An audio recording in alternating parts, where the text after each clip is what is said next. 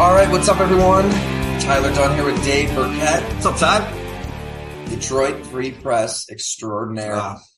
We blow a lot of smoke on this podcast, but I really mean it. I don't know how you do it all. Features, news, the day-to-day coverage, but more importantly, being a dad. Like running your kids around to, about 27 different sports. I really just want to ask you about dad stuff, but time is of the essence. So we'll have to reconnect to do a dad pod. We'll get Monas on. He's got Walters, so that's what the people really care about. Yeah, that's right. We'll do that. We talked that at the combine, and we catch up when we see each other for sure. So DA at CBS Sports Radio, he put it best. It's like you just got to take what the defense gives you. I kind of like survive in advance, but do you have a saying with the kids? Yeah.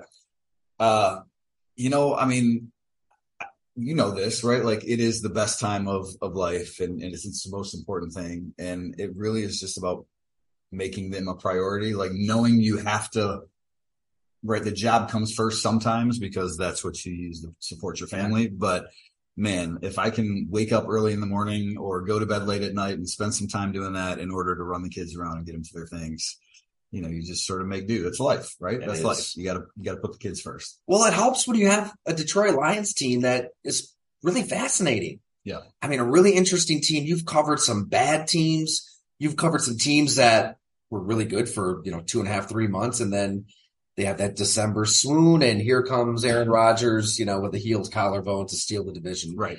But it feels real. To you, why does it feel real? And maybe I'm dead wrong. Yeah. Maybe they're bound to do Lions things, but it does feel like this is a really good roster, especially on offense. A coach who gets it. The way they finished last year, winning at Lambeau Field, I know there's really no carryover, but it felt like a big step. Well, I think you hit on the key points. I mean, you look at this division, right? And you covered the Packers for a while, so for 30 years it was Brett Favre and Aaron Rodgers, first ballot Hall of Fame quarterback. And that's a pretty tough hill to overcome, to climb in the NFL. And the Lions never were able to do that. And at least, on any sort of regular basis, the division is very much there for the taking right now. Their schedule, they also play the NFC South. That's 10 games against pretty mediocre competition. They're not going to win all of them, but that's a lot of opportunities for wins. So, getting that out of the way or putting that out first, I really do believe in what they're doing beyond that. I mean, you mentioned it. Dan Campbell, to me, he's very good at what head coaches have to be best at, and that's managing people.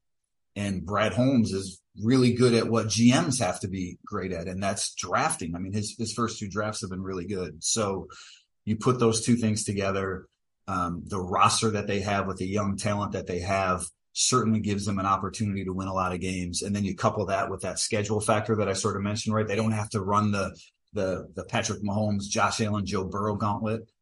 I do think there's a lot of legitimate reason to be optimistic about what this team can accomplish this fall. This is where my co-host would jump in and say, yeah, but Jared Goff. But you look at the NFC, right? I mean, you could easily, in my opinion, talk yourself into Jared Goff winning the division, maybe winning the conference, or at least threatening. He proved to be good enough last year, made the throws he had to make. With Ben Johnson, the system, with the run game, with maybe the best offensive line in football. I don't know, where do you stand on the idea that, okay, everything's really, really good here, but do you have something special at quarterback to elevate you to the next stratosphere? I think there are a couple potholes for this team that you have to be concerned about. Like the offensive line is really good, but there's some injury concerns there. Big V, missed all of last year with back surgery. Frank Ragnow, their Pro Bowl center, has a toe injury that's not going away. So there's a few things that they have to navigate. The wide receiver position without Jamison Williams, the first 6 games, like, do they have enough there? 6 games. That's 6 right. games. And then Jared Goff is the, the third one, I guess, because maybe I agree with your co-host in some regards. Like, I don't think Jared is this all-world quarterback. He played really well last year. I think he's maybe found a little bit of himself here in Detroit. If he can repeat what he did last year and not have the turnovers, 324 straight passes to end the season without a pick. If he can play similar to that for 17 games this year, the Lions have a chance to be really good. Great point. Man, what is the biggest wild card to you then? Is it one of those 3 things then? I mean, look, I think the line will be good enough. They have some depth, and I know the defense was not great last year. I think they've done some things to make it more competitive this year.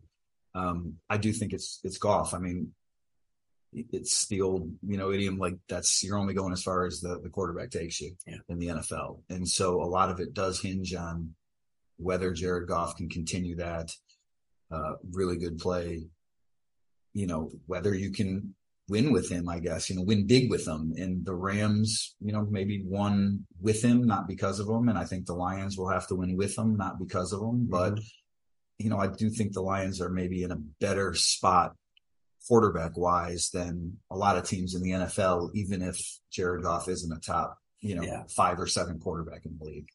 I love the resistance to panicking, right? I mean, so many teams, new coach, new GM, they won't come out and say it, but they would love to be terrible and hopefully get a top 5 pick and then hope that guy works out or swing a big trade. I mean, they traded for Jared Goff, but it was to get the picks. It's like you're almost taking him in spite of him.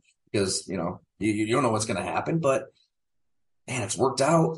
I mean, they've kind of took this different path toward team building that I think more teams should. Like, just build a team. Get around a quarterback if you have to. But maybe they should start talking contract extension with Jared Goff. Well, so this is the thing I think with the Lions, right? Like they view this season right now, they're in a window to sort of win, because they have all this young talent. And to your point, it's not just about the quarterback, right? They've built a pretty well-rounded roster. That offensive line is really good. They've got some pass rushers now. They spent a little bit on the secondary this offseason. At some point, the bill does sort of come due for that. Like it's harder to build a team that way because you have so many more people to pay at some point. So, when you have to pay Jonah Jackson after the season, and then maybe you have to pay Penei Sewell after the next season, and Amon-Ra St. Brown, and all of a sudden you're not able to keep quite as many really good pieces around you. And when you don't have 2 first-round picks like they've had the last 2 years, it's tougher to accumulate that young talent. So I do think the Lions are in this window to win right now. And a lot of it will be, look, if they make the playoffs, if they have the season we all think they're going to have, they probably have to pay Jared Goff at the end of this year. If they don't, well, then you have Hendon Hooker as a backup, and, maybe you can afford some of those. He wasn't out there with a cane today. Right. He forgot his cane at practice. Yeah. Old court. Speaking of those rookies, that's the key, right? I mean, you get those cost control contracts in there, and that's where they benefited from the Goff trade. Just a ton of first and second round picks and on team friendly deals.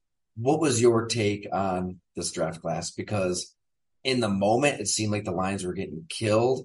And I feel like people took a deep breath and were like, this is a pretty damn good draft. Like, Jahmyr Gibbs fits what they want to do. Jack Campbell, seems like a Dan Campbell guy. Even Sam Laporta at tight end. I mean, you lose TJ Hawkinson, and there was some criticism there, rightfully so.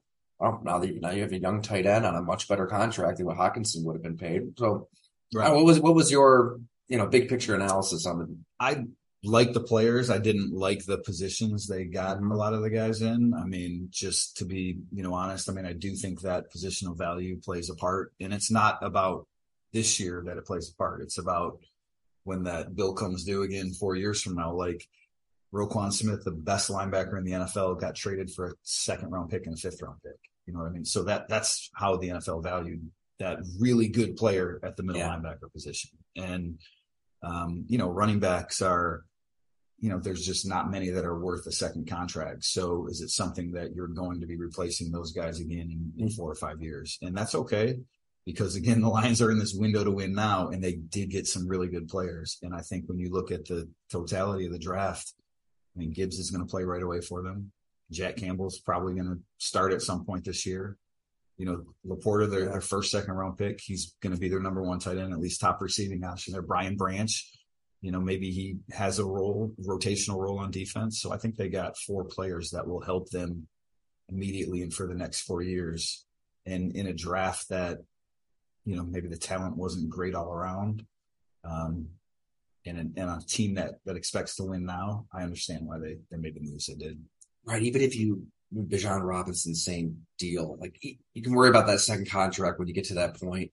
You can just wear the hell out of these running backs right now. Just feed them. Take advantage. I can't say I'm totally against what they did, because I actually wrote that in the pre-draft process. Like, that's part of it, right? You get the 5 best years of a running back. Like those first 5 years, you're getting that player's first 5 years, which are the best years the running back has. It's not like he's going to peak at 28. He peaks at 22 or 24 or whatever. And so you get those years, and you're not, you're paying him, but you're not paying him top of the market money, Christian McCaffrey money. So I'm not opposed to taking a running back in round 1, but I do think when you take a running back at 12 and a linebacker at 18 and a tight end at 34, there is a little bit of positional value that does come into play. Easy on the tight ends, right? We're pretty pro. I know. We're pretty pro tight ends here. At the end of the start, no. That's a great point. I like tight ends too, but it's yeah. So I was talking. Here's one for you, by the way. The Lions have spent more draft capital on tight ends than any team in the NFL over the last. You think about it: Brandon Pettigrew, first round pick; Eric Ebron, first round pick; T.J. Hockenson, first round pick; Laporta, 34. I think that's 4 players in the top 34, and the rest of the league since 2009 has spent. I wrote it, but I think it's like 10 picks in the top 34 on tight ends. So they love tight ends here too. We didn't work that into the book. No. Like we just sidestepped that. The second one. Hey, Dan Campbell's that next tight end, so it makes sense too. It does, yeah. So I had somebody around the Seattle Seahawks tell me they really thought that Detroit was going to take Devin Witherspoon. That I think so. Yeah, that was going to be the pick, and they kind of maybe threw Detroit for a loop, and so okay, we got to get out of this pick because we want Gibbs, but we don't necessarily want him here, so let's move down, get some capital. Do you get the same feel? I think that's right. That Witherspoon, had he made it to 6, he went 5, of course, would have been the pick. The one that I guess the Lions will always be, the comparison will always come down to where the what if will be what if they took Tyree Wilson. That was the pass rusher that was there at 6, but they passed on. I know he had some medical, issues with his foot, and I don't know how the Lions, stood on that. But that's the example of if you hit on that pass rusher at 6 or 8 or wherever you might have got him, the value, the excess value that you derive from that pick versus the excess value that you derive from a running back at 12. They got a lot of edge rushers here though too, right? They do. Good amount Aiden Hutchinson, bringing back Charles Harris. Dan was talking about him yesterday. Yeah. I guess before we close up shop here, defensively, is it the secondary where they really needed to get better? And it's almost a completely different secondary. How much better will they be on defense, you think? Yeah, I do think they'll be better. And, obviously they brought in new additions in the secondary, right? 3 new starters, essentially. Cam Sutton will start. Emmanuel Mosley, once he's healthy, should start at one of the cornerback spots. C.J. Gardner-Johnson, sort of the do everything. Really 4, because Tracy Walker only played 3 games last year because of the Achilles. So completely revamped secondary. Kirby Joseph, the young guy, he was Packer was familiar with him. 4 interceptions last year, 3 of them on Aaron Rodgers. So, he's shown a nose for the ball. So I think they will be improved there. And really, though, that depth up front, like, to me, that's where this team can be maybe a surprise on the defensive side of the ball. I know you like offensive linemen too. You were out here writing about these guys last year, but I asked Jonah Jackson about the Lions offensive line the other day, and he was like, really good. And the thing is, the defensive line is really good too. Like, just sort of went into how good they are and how deep they are. And so when you hear that Hutchinson and James Houston and Josh Paschal, these young guys, Aleem McNeil, who, sort of changed his body and his eating habits, I think that's a big reason for optimism for the Lions. Right, because it's like this time of year, everybody's getting excited. Everybody's getting jacked up. I mean, you can talk to yourself. Office, the door just slammed over there. So. That's all right.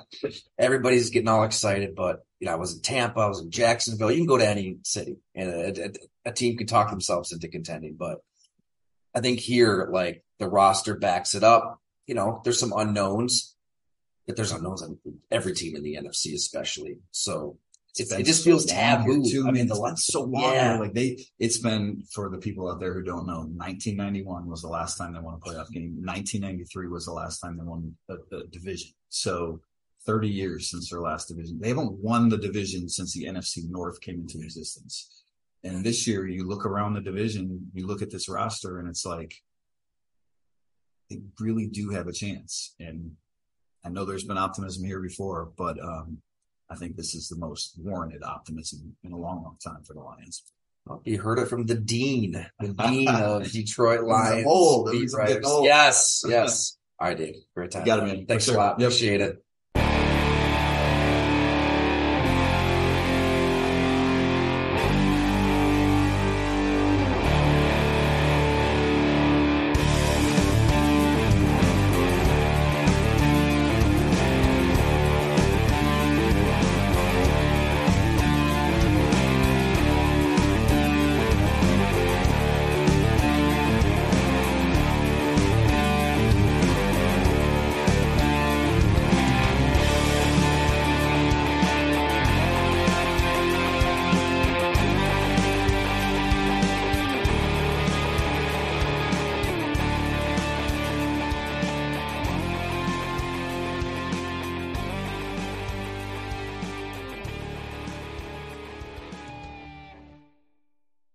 When you're drinking a frozen beverage from McDonald's, your brain may not like how refreshingly cold it is. But the rest of your body? Oh, yes. It's gonna relish every moment of it. Because there are drinks. Then there are drinks from McDonald's. Get all the chill you need for just $1.69. From any size frozen drink, like a frozen Fanta Blue Raspberry, to a new ice-cold lemonade. Prices and participation may vary. Cannot be combined with any other offer. Ba-da-ba-ba-ba.